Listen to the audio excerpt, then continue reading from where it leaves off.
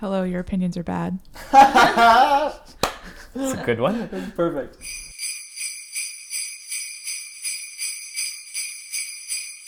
So many damn books.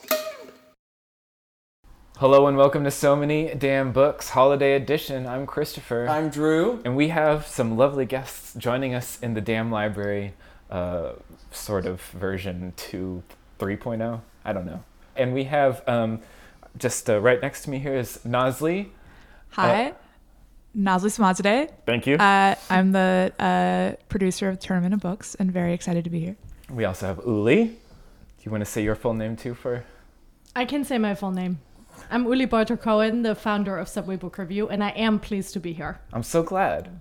And then Bianca.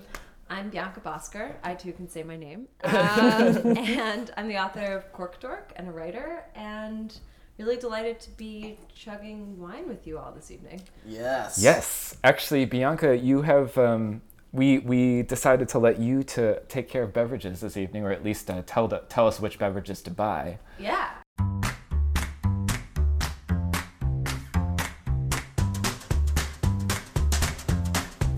Tell us about this wine. Yeah, absolutely. So we are drinking this evening a Teutonic wine. So the winery is actually called Teutonic. It is not, but it is also made in a Germanic style. And I'm partial to this wine because it's from my hometown of Portland, Oregon. And I happened to meet the winemaker this summer when I was doing a road trip down the West Coast. And he's this incredible guy, total character, like very down to earth, and he makes awesome wine. And so this is a Riesling. And another reason I have it is I think that Rieslings, we don't give them full credit. I think they're underrated. And also last time Uli and I got together, we went through a lot of Riesling. And so I'm curious to see what happens this time around. Wow. Riesling is such a good wine to get sloshed on, especially on the holiday season. Yeah. Why is it particularly good to get sloshed on Riesling? It's like a winter white. Yeah? Yeah, I mean, it's for me, it's a year-round white, but I think it's got like high acid. Mm-hmm. It's, this wine I think has, I don't know, it's got like this also wonderful sort of unctuousness to it. Like it's the best of both worlds, but. Unctuous. I love that word. Yeah. In a nice way. Yeah. You know what I mean? Like it has some additional sort of character. It's maybe Rubenesque, but also acidic. Mm. Would it be fair to say it has a cheerful mouthfeel? Oh yeah, sure.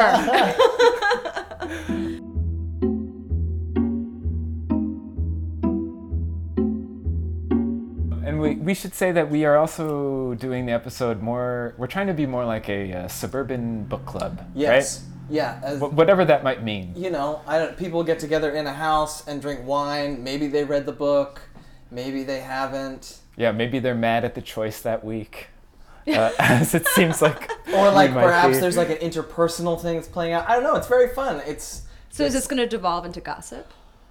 I wouldn't have a problem with that. If by the end of the hour we're not talking about the book at all, I wouldn't be mad. Yeah, I feel like that sort of feels like the target, Yeah, it seems like that's where we're headed.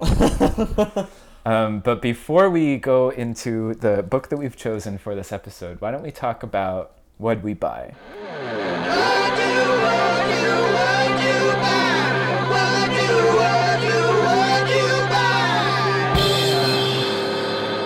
I'll start. Actually, I bought Drew a Christmas present. So why don't you open it, Drew? All right. And then we can... Oh, I love Can that. I pass you yours? Yeah, too? 'Cause, yeah. We'll just do this at the same time. Yeah. Oh, this is so sweet. For the record, Christopher's wrapping grab is prettier. There's some ribbon and some like kind of slate gray paper. Drew went the tissue paper route. Oh yeah. Mine was what is in the house. Wow. Are we also supposed to feel left out right now as you two are opening gifts? Wait If for you it. do, They just pulled out some gifts. pass these around. Beautifully wrapped These gifts. are amazing. And these are for you nice. guys. Are my goodness. beautifully You're so wrapped. sweet. They think of everything Wait, in wow. I so wanna know many what y'all damn got. books. So, Uli, do you feel really bad right now? I'm an a-hole. Wait, so tell us what you got. Yeah. Lonesome Dove, which I have never read, but hell yes. Do I want to read this? This is one of my top 5 favorite books in the world, and I knew that he hadn't read it yet. So I thought it was time for him to try. It's also about Oh yeah. just a friendship, which I thought, is a worthy topic of a novel for you. Nice. Thanks, That's man. nice. And Drew gave me One Christmas, a really cool slipcase edition of Truman Capote's Christmas Story. This is awesome. Cool. Because as everyone I think knows, Christopher is perhaps Christmas's biggest fan. Yeah. And it has been nice because then for Christmas I get to find cool old Christmas books. And this one I was like, shit, I think I'm out. And I saw this at Strand and I was like, Well, that's awesome. That's Should so we- cool. Should we open it? Yeah, Oh, go yeah. ahead. Wow, guys, this is We have been amazing. given a trio of maybe matching gifts Yes. Yeah. in very fetching These are Christmas-themed bags. This is really exciting. I love presents. Oh, great! I love Chambord. Oh my gosh, this is awesome! All right, so we are holding up some amazing, absolutely beautiful bottles of Chambord right now. This Matching is Chambord. so cool. This is really. Wait, I want you guys to teach me how to use this too. Well, we actually sent our Patreon subscribers a bottle of Chambord and a recipe to make a specific cocktail called the Subscriber Special. And that was gin, black tea simple syrup, Chambord, and lemon juice. That sounds delicious. And so Thank you so Cheers. much. yeah, we Yeah, Yeah.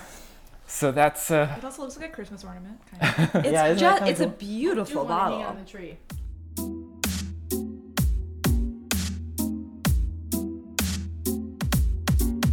So why don't you guys talk about what you bought? I can go first. I generally come to most books probably between 3 months and 4 years after they are being buzzed about.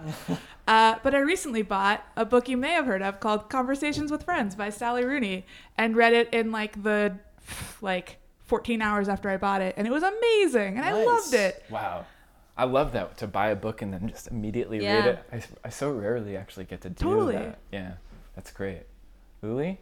Well, I finally got around to buying Sing Unburied Sing by Jasmine Ward. yes. And did that after the National Book Awards, which I was very excited to attend this year. Oh, And cool. so- So cool. It was really fun. I won't lie. It was very, very fun. So yeah, that's next in line because, I had to finish something. I'm very excited to read it. I'm very much looking forward to it. Nice. Can I deliver my bit of gossip from the NBA awards it's almost contextless, but I want to tell someone because that's kind of funny. Okay.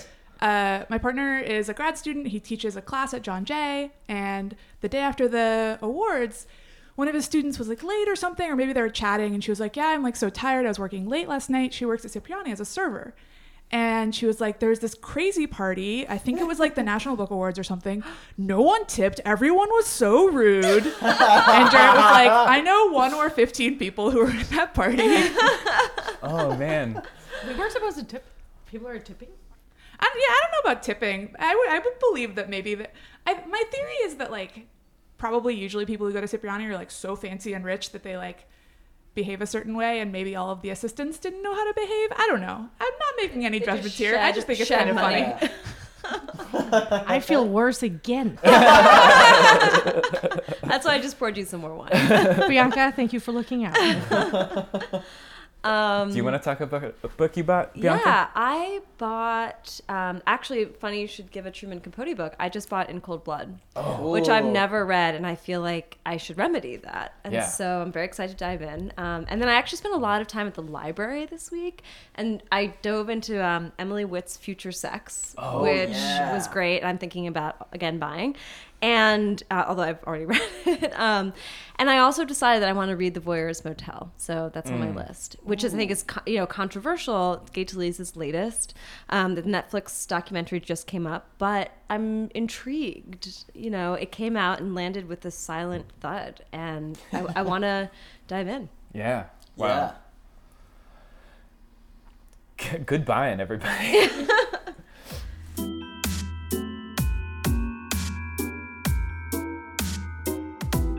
Who among us belongs to a book club, like a real life book club? Bianca's raising her hand. Drew is raising his hand. I'm Mine not. ended some years ago, but we still read the same books and text about them. Oh, that's That's nice. good. Very 21st century. We all moved away. Yeah. I have a book club that's been running for about 6 years now. And I find that a nice way to kick everything off is just to go around. You can say as much or as little as you'd like, but just to open up with what did you think? And we start with the person who chose the book, which I think means we have to start with Christopher. Oh, man. Well, I wanted to choose a book for... Okay, so we're talking Tom Hanks's Uncommon Type, which is his short story collection that it seemed like he sort of telegraphed that he was going to come out with the New Yorker story Alan Bean +4, which caused a little bit of a ruckus of like, why is Tom Hanks publishing short stories at all? Let alone in the New Yorker. Let alone. I remain so curious about him as a writer because I love one of the movies that he wrote. He wrote That Thing You Do, which is one of my favorite movies ever. And I just am interested in this sort of like, in the same way that I was interested in Steve Martin's fiction, in the same way that, I was, there's a lot of these people who straddle the lines, but he's obviously the biggest, this huge monumental actor that has done everything. And so I chose this book thinking that we could be as mean as we might want to be, because I'm pretty sure that Tom Hanks is not going to be listening to this podcast. Maybe. But also, I was hoping to be pleasantly surprised, as I was by Alan Bean +4, and as well as the short story that he published in One Story before it came out. He did the Green Street story came out on One Stories, and One Story is a literary magazine that publishes one story every 3 weeks that gets sent to as like Chapbook style to your mail.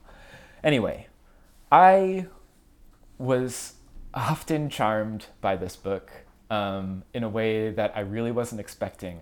Because I didn't love the One Story inclusion. I did like Alan Bean +4, and I honestly kept thinking like, oh, Tom Hanks, like you are obviously connected to the world in a really weird way because you've been an actor all your life, and you're a student of humanity, but maybe you don't know quite how people really think. But I kept liking that. Like I still just looking at seeing the world through his eyes for a while was interesting. And I also am a typewriter enthusiast, and there's a really good typewriter short story in there that I really, really like. I must have missed that one. The main, yeah, I know. All right, so that's my thought. No. Wait, which was the good typewriter? I'm actually. These are the Meditations of My Heart. I liked that short. I knew you would fucking love that shit. Okay, Nosley, what did you think?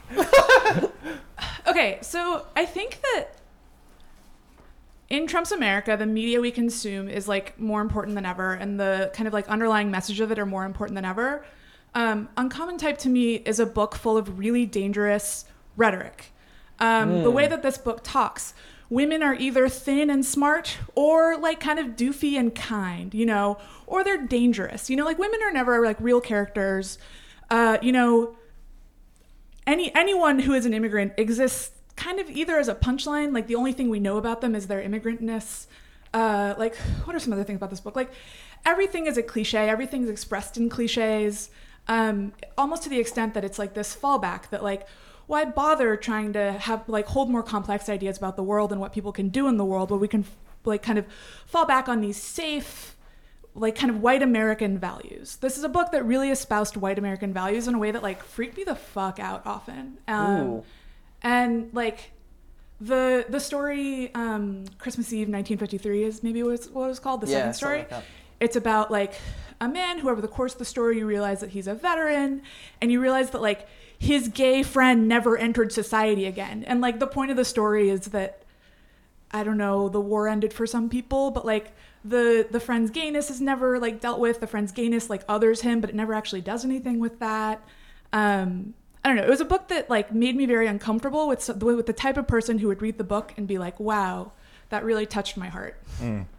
That said, Alan Bean +4, delightful, weird story that made no motion to justify its weirdness, and that was what was fun about it. Yeah. I didn't realize that was the New Yorker one until afterward, which like I'm kind of glad about. I probably would have like gone in a little more with my hackles up if I had known.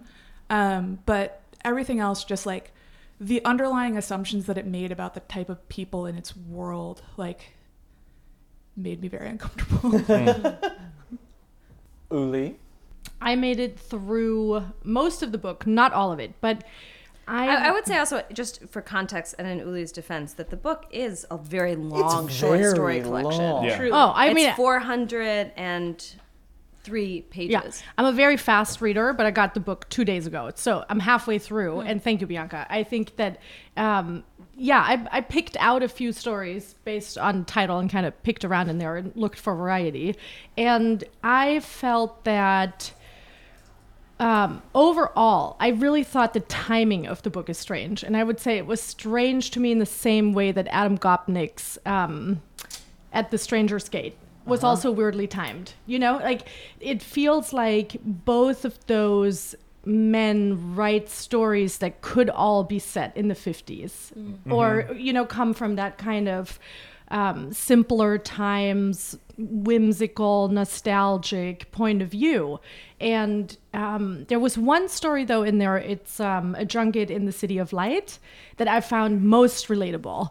And I thought, oh, I would totally love to hear more from Tom Hanks on that kind of experience and maybe like how that unfolds. And that's about, you know, an actor's whirlwind moment and his relationship to the world. And I was like, oh, that is cool to hear from Tom Hanks. That's also well timed, you know, like that fits right now. Right. So a lot of the other stories, I just, I thought that the timing of it was really weird. And there were a lot of like big boys, babies, lollygaggings going on that I don't, I think it's not about liking or disliking a book for me ever, but it's like, what do I get from it and what perspective do I get? And that's not a perspective I'm seeking right now. Bianca? Yeah. Where to begin? I have to say that it's, as someone that recently came out with a book and felt it's hard to put something that you've made out into the world and have people react to it. And so part of me, I think, is sensitive to what it's like, whether or not Tom Hanks is listening to this. You know, he's made something, and part of me is, I guess, like with the memory of Cork Door coming out, just sensitive to what it feels like to get negative criticism. But I think that it's, I think that for almost every story that I read in this collection, I did ask myself why, and on many levels, you know, why did this story need to be told? Why did this book need to be published? What was the tension that he was getting at? What was the larger point? I mean, I think that there's, I found the stories, they exist in a world that, I didn't feel like this story collection taught me something new about the human condition. And I think that, not that every piece of work that we read does, but at the very least they should be entertaining. And I think that I would sort of agree with you, Nasli, that there was something, I'm willing to accept that not every piece of writing that comes out right now has to be about Trump or inequality or injustice, but I think that reading it at this moment when there's kind of bigger issues coming out, like I don't know. I felt impatient reading it. I felt like there's other things that I would really love to get to, and instead, because of you, and I think that there's a lot to talk about. I think that there's what intrigued me is sort of was thinking about, like, why did some of these stories work or not work? I mean, from the perspective of a writer, like, what would have been the feedback that I would have given? And one thing that I came back to again and again was I felt like there was a bit of an inconsistency of voice in these stories that maybe we can come back to, that there was almost like a rootlessness, right? Like, and for that reason, actually, like you, Uli, my favorite story was A Junket in the City of Light, which is told by this sort of airhead actor who's on this, you know, kind of Jason Bourne-like tour. And I was sort of like, this is, to me, an interesting story for Tom Hanks as an actor to be telling. And you know, the voice worked a little bit better in the sense that it was a bit of airheady and it was consistent throughout. But yeah, I think it was a difficult story collection, but not in the sense difficult, like, you know, it like made me cry, you know? Yeah. So yeah. All right, Drew, bring it home. So Tom Hanks is my dad's favorite actor, far and away. And I feel like he's like the dad. Yeah. Actor. I'm sorry, I shouldn't. But that It's so true, though. yeah, and I couldn't get that out of my head the whole time that I was reading. And the place that Tom Hanks inhabits in the world, where he, like, Nosley, your comment is, I'm thinking about it in a way where, like, Tom Hanks is the nice side of the, like, Make America Great Again coin. I can't imagine he would endorse that slogan or anybody who supports it. But that idea, like, Tom Hanks exists in, like, a Pleasantville world where things are simpler, whatever that might mean. And sometimes that works to great effect. Like Alan Bean, I remember when I read it in the New Yorker, and I was kind of blown away. I think because my expectations were so low. And coming back to it in this collection, I was like, damn, that's a lovely, charming story.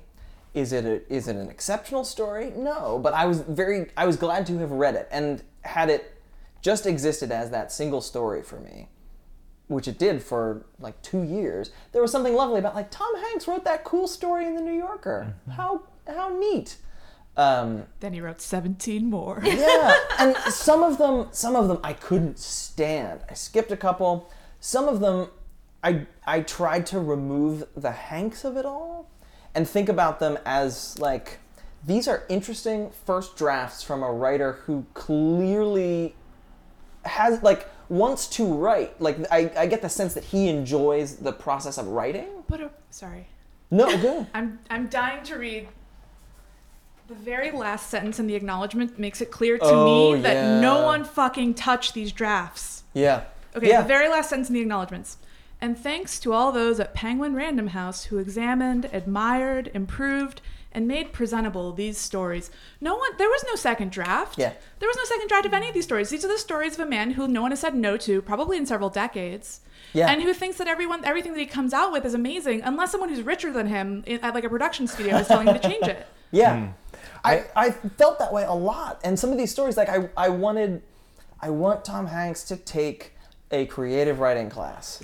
A lot of them I would have written as someone who sometimes teaches creative writing classes, just like needs more attention. Yeah. Like on the top of like nearly every single one. There was one that in particular I thought was just like clearly a failed Twilight Zone episode. It was The Past is Important to Us. The one where you like this guy who is like a 756 billionaire and like pays $6 million a pop to go back to a certain day to like go to the World's Fair in 1939. And it's the Willoughby episode of the Twilight Zone, but he doesn't take it home at the end. He doesn't realize it has to end in a more interesting way than Oh my like, God, it I wanted just to fuck the ends. lady and then I die. Yeah. I would like Spoiler. to add something. I would like to add a Tom Hanks anecdote, if I can, real quick. Oh, yes. Because I really feel that this story was told to me by a dear friend, and I do believe it creates good context in terms of like the man, right? And my dear friend is an actress who was on stage with him at the play Lucky Guy a couple of years ago, and to this day, she loves him and says he truly is a joy. And he has these things that he believes in so much that he shares and that he really, wants to connect over. And his love for typewriters is really, truly real. And he went to the length of giving every single cast member a vintage typewriter who was in Lucky Guy. And I do really get from her and how she speaks about him and how he, still, checks in on her and her family, and like, it's an actress and a cinematographer, they're both self-employed artists, and like there is a care. And I get that he really is seeking these like lovely interactions that are real. Like I just feel that in how she speaks about it. I really do. I can see that in these stories too. The thing I will say to counter you, Nosley, is that I think, blind though they may have been, his intentions, like he is just like, yeah, here's this, like, what about this thing? Which, in the best possible way, your mileage is absolutely going to vary. I guess to me, like, I read this very much like disassociating like Tom Hanks the actor with Tom Hanks the writer, because you can be an amazing actor. He is an amazing actor. He's had a distinguished career. And in some ways, when I pick up a work of his fiction, I don't care. I mean, I don't know. To me, at least, I was trying to read this just on the merits of what was on the page. And so I think that, I don't know. I felt like there wasn't, like, when you think of Tom Hanks, what's the expression that he's like America's like Dad. nice guy? Yeah, dad. And It's so just in that America's sense, dad. like, I agree that there was a little part of me that would kind of flit in and out of like, could I see him in this role or whatever? But I very much tried to silence that and just kind of evaluate like, what was this person? If he was a Tom Hanks, it just happened to share the name, what would I think of these stories?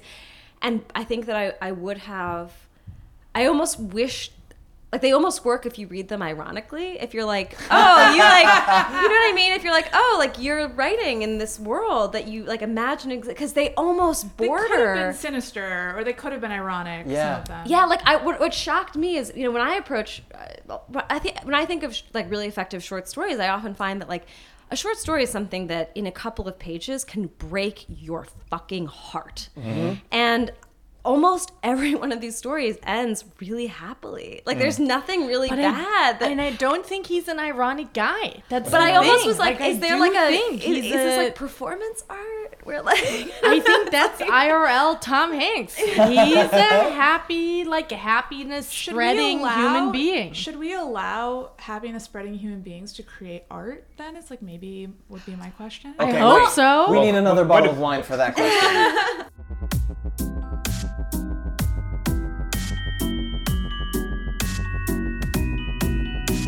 Should we open the German Pinot Noir? Great. Yeah. Yeah, great. So this is I don't know if I've had this wine. A Hager.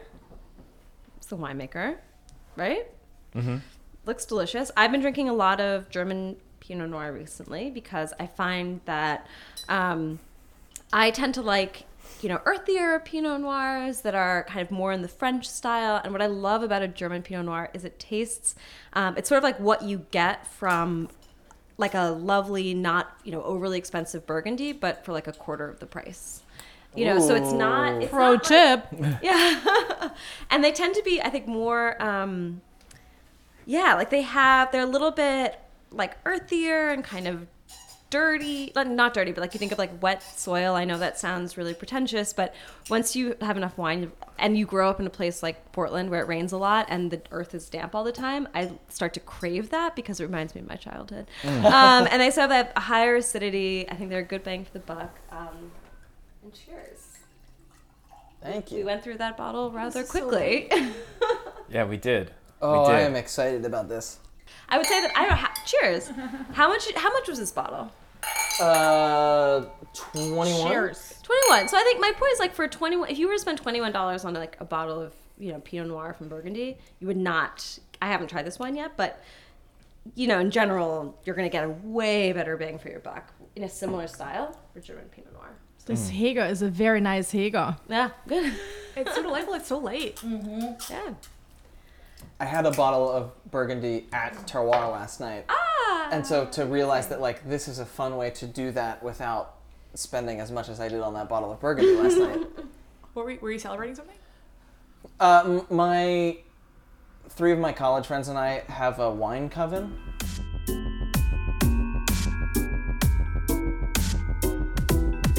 But I think that's an interesting question. This idea of, you know, I would disagree. I mean, I don't think that work has to be I don't know. Yeah, happy. I don't agree either. But But I think it's interesting. Like I recently read and reviewed a book called The Wine Lover's Daughter by Anne Fadiman, and it was very interesting to me because it was a memoir about her relationship with her father, and it was a very, for all intents and purposes, a very pleasant, happy childhood. And it did raise in my mind this question of, you know, can you, if you're not like an A-list celebrity or a president, is a happy childhood interesting for a memoir? You know, I mean, when I think about the great memoirs I've loved, maybe, you know, I haven't read Speak Memory, but I've heard that, isn't that Nabokov's autobiography? I've heard that he's by and large kind of pleasant. Maybe his mother, I don't know. I haven't read it. But, you know, when I think about my favorite memoirs, they tend to be pretty tragic. Yeah, I totally agree. And I think that I love reading dramatic, deep,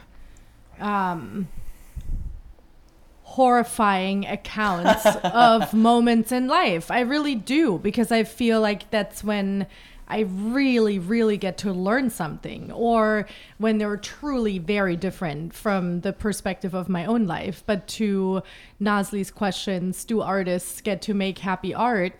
I would say that I aim to do that with Subway Book Review. I want to create stories and present humans in a way that is uplifting. And I do believe I have a right and a place to do that. That's an interesting point. Tom Hanks, his craft is thinking about how people feel about things and then like conveying that with like his body. And it's strange in that sense then that the stories that he wrote are people who have backstories but don't particularly like grow or change. Like they're fairly static on the page. I guess like the difference between like the fact that he probably has to think deeply and understand like, unhappy people, but like chose when he was making art to only write stories about people who had breakups in their past, but aren't really doing anything about them in the present. And like that to me is a little bit funny. I think that what you said about like what Subway Book Reviews does is very beautiful, but like it was strange that like an actor who like his craft is this particular thing, like wrote these stories that don't really involve people being dynamic. And I think you can create happiness without being nostalgic. And I think you can do it by totally being in the moment. And I guess that's what I meant earlier by saying the timing of this book coming out this year to me is really strange. Like a book that was insanely beautifully timed for me this year was Exit West. That hit me at the perfect time. It came into my life after the election. It was phenomenally timed. I do think that beautiful art can be beautiful. It can be happy. It can be uplifting. I don't think that's the sole problem with these stories. Like I think, for example, I just saw the David Hockney show, right? David Hockney is, I think, a really hedonistic painter. I mean, he paints this like these beautiful colors. It's kind of happy art. And I don't think that there's a problem with that. I'm just not, what I took issue with, I wanted to understand like what didn't quite sit well with me about these stories. And I think if they had, I think that at the same time, Uli, that people are looking for these works that help them make sense of, horror, uncertainty. I think we also look for escapism in the things that we read. Absolutely. And I think what I found problematic, if Tom Hanks had decided that he wanted my 2 cents on his work, which he did not and probably does not, what I found problematic was the voice within these stories would often be very inconsistent within the story itself. So like I'm fine with it being a happy story and it being uplifting, but like it feels like the third person narrator is alternating between the mother's voice and the son's voice, or like, to your point, the Bulgarian immigrant in Go See Kostas sounds stupid, it's like he doesn't speak English, but he's not dumb, and we sort of alternate without warning between this omniscient third person narrator and like the main character, the protagonist of the story. A similar like craft level thing along those lines that drove me nuts throughout the book was that like he can't decide if he wants to be a kind of George Saunders figure, like making fun of the platforms and capitalism. Like in the same story in Welcome to Mars, I think he's like, oh, like the parking lot was there making way for the big box mart. And then like a paragraph later, he's talking about Subway. It's like, okay, you get Subway or you get big box mart. You don't get both. Right. Or like suddenly, like a much older woman talks about like getting off Snapchat. It's like, get your references right. Like get your references right. Or make them up and be like, do some dad jokes. That's totally acceptable if you do that throughout, but you can't have both and you can't flip back and forth. And that just felt like a line edit that needed to be made that hadn't been made.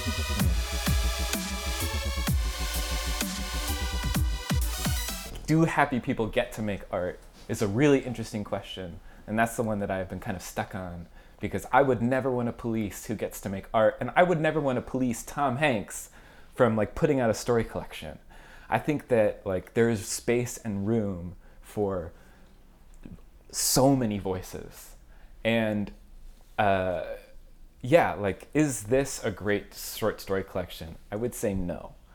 But I would defend his right to put it out forever. in the same way, Tom Hanks didn't get to choose necessarily when his book came out, and if I bet you, I'm sure he didn't get to choose. Yeah. and I bet you was sweating his release date just like any debut author would be sweating their release date. And I think it's sort of interesting, this guy who has been in huge multi-million-dollar movies for decades now, he has gotten to fall back on, like, I didn't write that, or I didn't direct that, or I was only as good as the actors in the scene. Like, he could have had that through in the back of his head this whole time. And now he's putting out a book that didn't get edited, and he's actually has to stand behind that and be like, yep, I wrote all of these. I have to take this criticism myself. I think it's actually, if you're Tom Hanks, basically this is the only time that it makes any sense. But if you're Tom Hanks, I would do this too. Like, if I were Tom Hanks, I would want to put out my story collection because I would want to see what a real critique looks like, where I can't hide behind any other space. And I'd be curious if he wrote it, or if a ghostwriter wrote it, because I do think what we're seeing a lot right now, and what we're seeing. Wait, that made me so. Well, I just no, but you know what I'm talking If about. it was ghosted, I'd be pretty sad. But you know that this year, I Bianca's having a moment. You think it's possible that he like delivered a brief and was like, here's the typewriter, here's the sad breakup story, deliver me this story.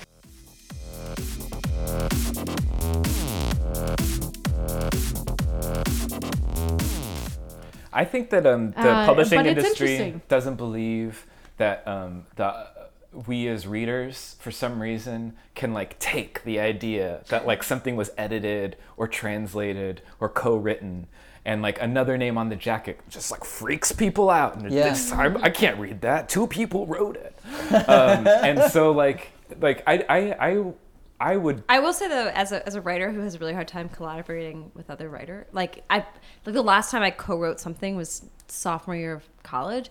It does freak me out to see 2 names. I'm like, how did you do that? And not kill each other? In that Like, process, but someone who has worked in the film industry for his entire career. Yeah. I mean, everything about the film industry is collaborative. So, but you were saying, okay, so the publishing industry thinks that people lose their damn minds. So I just think that I personally would love to see more people's names on jackets in general. Like, Hell I would yes. love to see the co-writers, Amen. ghostwriters, and collaborators, Amen to that. especially translators. Like, I don't understand why U.S. publishers don't put translators. Yes, in They their Christopher. started. Yes. Coffee House has started doing it, and New Directions does it New Directions sometimes. does. But the Yuri Herrera publisher and Other Stories, I think it's called. That is also a that's a clothing fantastic store. clothing store. I did buy the shirt there. Maybe they run both. Wouldn't that be cool? But I would say that there's just absolutely no way in it that I would go to the bet that this is Tom Hanks in his Tom Hanksiest. All right. The And thing- isn't there the thing something this to be reminded said me for of- that? The thing this reminded me of was another person who wrote some really self-indulgent fiction. Tell me, give it to me. James Franco. Yes. I thought about Palo Alto the whole time I was reading this collection. Yeah, and like someone who like no one said no to in a real long time, who like gets to work on whatever he wants to, like who will put it out and like probably fully believe that it's really good. Like I actually don't believe that Tom Hanks sweated his publication day. I think he probably like walked to the nearest Barnes and Noble and was like, "Remember, you've got mail." Like I love Barnes and Noble. I think that's what he did. Wait, so James Franco wrote Oh my God, I wanna Palo see- Alto or no?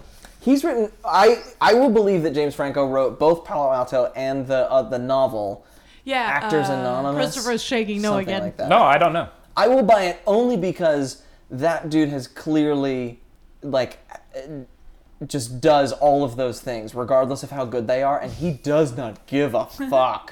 He's like, I did this terrible thing. Yep, I'm already 3 things later. Yeah. Okay, here's a crazy Oh my idea. god, I wish I want whatever like fucking antidepressant he's on. Like, that's amazing. Like I can't write a tweet without like a lot of self-doubt. I mean, that's just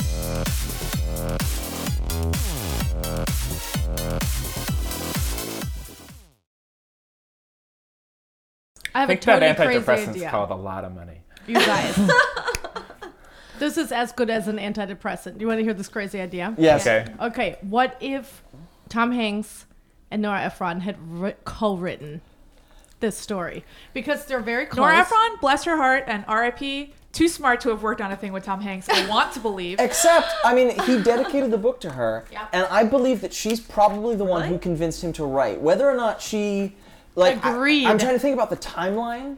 Because there's Nora flavor in the book. Mm-hmm. There's a channeling. Where? But like where? I do think there's a channeling in it. Let me find. Okay, in But that. it's like he filtered it through all of his white man privilege, and it just came out as kind of like mawkish Americana. Yes, Even more than but- white man yes. privilege, just like rich actor privilege. Yeah. But I do want to say, like, with that rich actor white man privilege, like, I kept my expectations so deeply low for this, and I think that that's why I kept getting charmed by it. It's interesting that you say that because I just so strongly disagree with that premise of approaching the book. Like I feel like for a lot of the writers that I read, like I don't really know where they came from or who they are, what their circumstances were, and so there's something to me about setting expectations higher. I don't know. I at least read it very much being like, I'm going to pretend like I don't know Tom Hanks wrote this and judge it based on how these stories speak to me. And I literally picked it up because it has Tom Hanks' name on the cover. That's why. That's why I wanted to read it. Christopher, you're a dad. Oh, God. This is a crazy way to find out. Christopher, you have 3 children. The camera crew comes out of the closet right now. I'm unwrapping the envelope from 23andMe. And And the children now meet their father.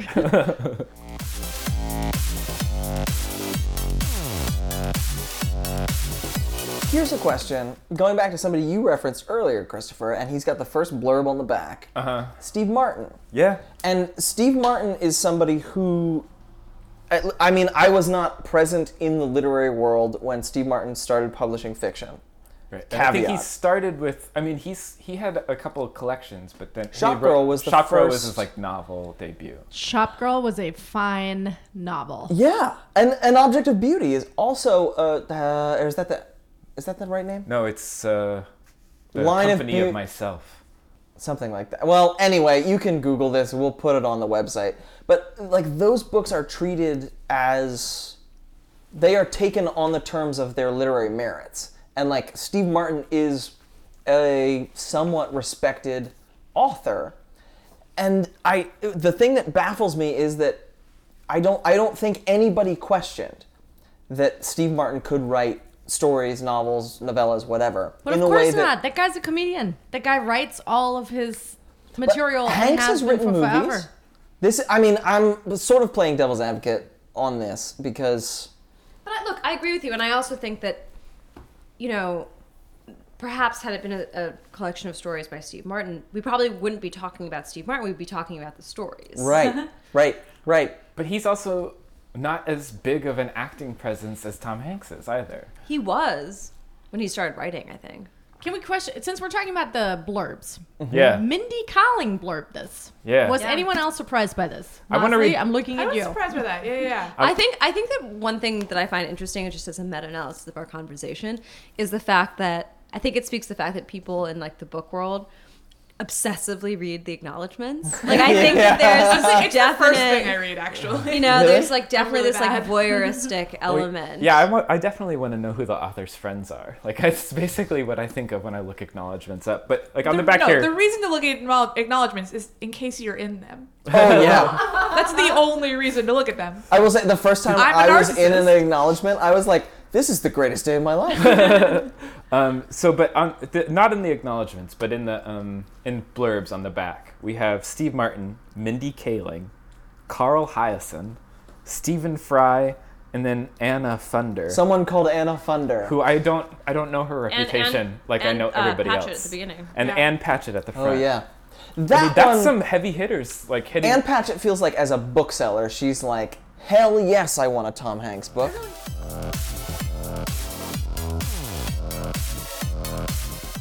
I'm really curious which some of the books are that everybody read this year that brought them great joy or gave them pause in a positive way. Okay, so we can put that Tom were- Hanks that aside were- for a little bit. Wait, they were here. beautiful, like sort of uplifting. It doesn't or- matter if they were beautiful, just books that kind of like kicked you in the butt and in the heart at the same time, and you're all like, oh, this woke me up. Exit West did that, especially considering I fucking hated How to Get Filthy Rich in Rising Asia. I'm gonna just say I loved The Changeling by Victor Laval. That Oh, book yeah. hit me so hard in all the best ways. It's fantastic, and it was one of those that I was so enjoying when I was reading it out in public that someone was like, "What is that?" Because I was like turning the page during the birth scene of the character's son. One that comes to mind is Jeff Dyer's But Beautiful, which is this interesting, I don't even know what to quite call it. I mean, it's somewhere in between nonfiction and like literary jazz, and it's about jazz. And he uses verbs in this absolutely incredible way and made me want to just dive into this. I've been listening to all this new music ever since I read it. I don't know. I just found it a really affecting, beautiful book. And I also read, I don't know if I'm pronouncing her name correctly. We talked about last time, Ariel Levy's, or Levy, The Rules Do Not Apply, which I remember just not being able to put down. And then, oh God, I keep sending 3. There's so many. But also, John McPhee was a professor of mine, and he wrote draft number 4. Yeah. And that book really, as a writer, hearing the advice and sort of recollections of someone who is a writer, it's just incredible. I mean, if you work with words, you have to read this book. I loved it. I have a few too. I feel that Affections by Rodrigo Hasbun just didn't even get enough play this year. That book was outrageously good. I have a copy and I haven't read it yet, so now I'm going to. Get into it. I'm telling you this as a German who's really truly, tried by any kind of post-World War II or Nazi story, but his perspective on a Nazi family finding themselves in a new country and dissecting all the dysfunctions that does not make their family work despite moving physical locations. Freaking phenomenal. And it's a short book and he makes it happen in a short amount of time. So that was phenomenal. And then I also really loved The Body Where I Was Born by Guadalupe Nettel, a Mexican author.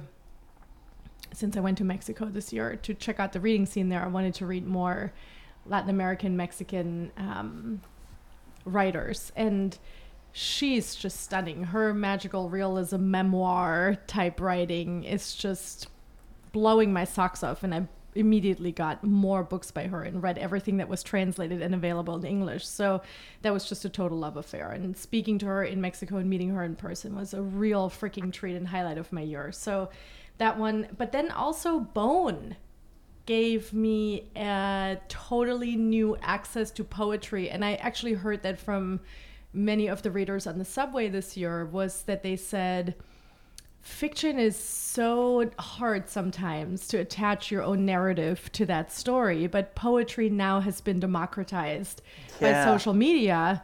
And I do think there are phenomenal poets out there who have made use of this democratization. And I think Bone is a book by Miss Daley Ward, who just really is a beautiful testament to that. Wait, I have another one real quick because, thinking about when you were talking about Latin American authors, even though she's now a New Yorker, Valeria Luiselli's Tell Me How It Ends, I think is probably my favorite book of the year, and I think it's the most important book I've read in a long, long time. Can I ask what the turnaround was between it being written and translated? She wrote it in English. Oh, really? Mm-hmm. I just hosted a book club at the Public where we read it, and I had gone back because I read it when it first came out, and then I read it again. But I was doing research to be able to host a book club of people who are not readers, and I discovered that this was the first book that she wrote totally in English, and she did an interview where she was talking about sort of transitioning from being a Spanish speaker, Spanish writer to an English speaker, English writer, and that this book felt like it had to be written in English because it was speaking to such specific things about American culture that if she had written it and translated it, it wouldn't work the same way. Amazing. Yeah. I want to do one more as well.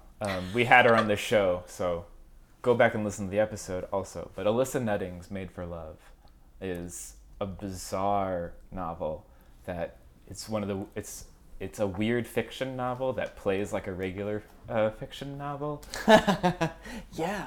And it's so interesting to talk about like the surveillance state which she takes into the next realm of where we might go, and also then just makes like a really funny, like it's of that world of it's really interesting ideas, but she's playing with them in ways that like are really surprising and fun. Do you want to? All right, now it's your turn, Nosley.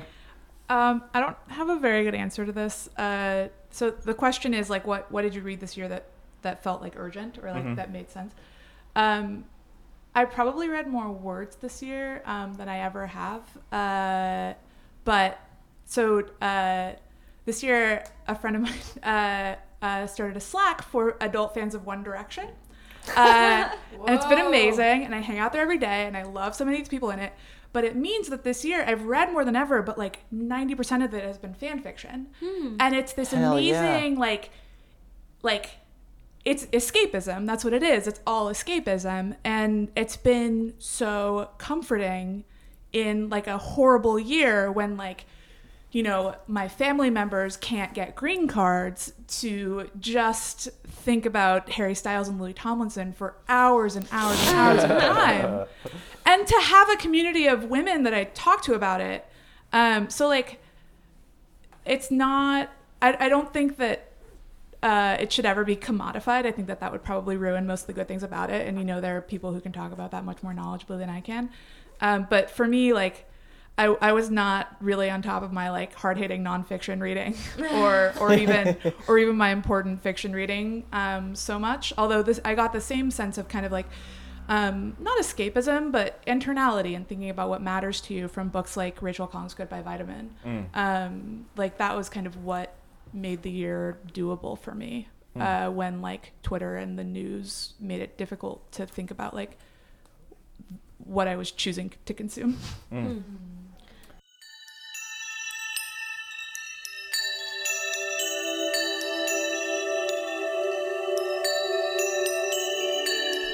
I'm going to co-opt an idea of Bianca's, and maybe we'll send each other off on just telling Tom Hanks, giving him some advice about where he should go for Uncommon Type 2. Or just the advice to give him on Uncommoner. Yeah. Yeah. I'm imagining that I'm his agent, and like over the course of decades, I've figured out how to give, like, I don't feel qualified to give the advice of like an extremely eager assistant who wants to provide a memo to their boss, and for that boss to provide the memo to the agent to provide to Tom Hanks.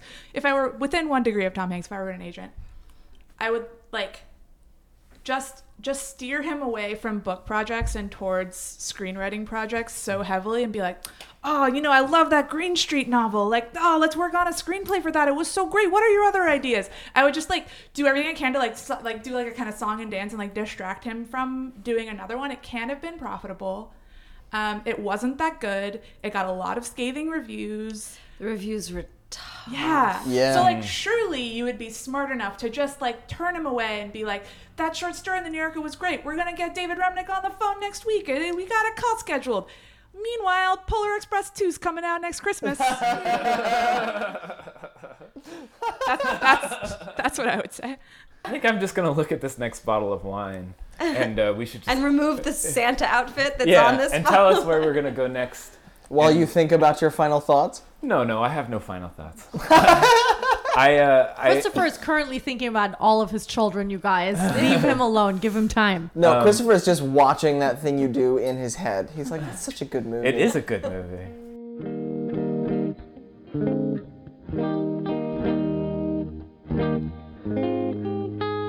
Well, I don't know. I just want to thank all of you for joining us for this different episode of So Many Damn Books. I think it was lively and super fun. And I also want to thank all the people listening at home for continuing to listen to So Many Damn Books all year long. It has been a great year, and that is largely due to both our guests and our listeners. Yes. And not so much to us. No, we're incidental in this process. But you know, Uli, Nosley, Bianca, thank you so much. for joining us. And opening so many damn bottles. Hey, shit, we should have let's- done that. Oh, do you wanna send us off with what this bottle is, Bianca? Oh, I should say this was the table wine at Thanksgiving. My uncle and his girlfriend, who are big wine drinkers, were like, they brought 2 cases, and I ended up bringing like half a case That's home. many bottles. I want And to this party is the with last your bottle family, that. Drew. Oh yeah. So what do you think of this one, Bianca? I haven't tried it yet, but it looks like a wine.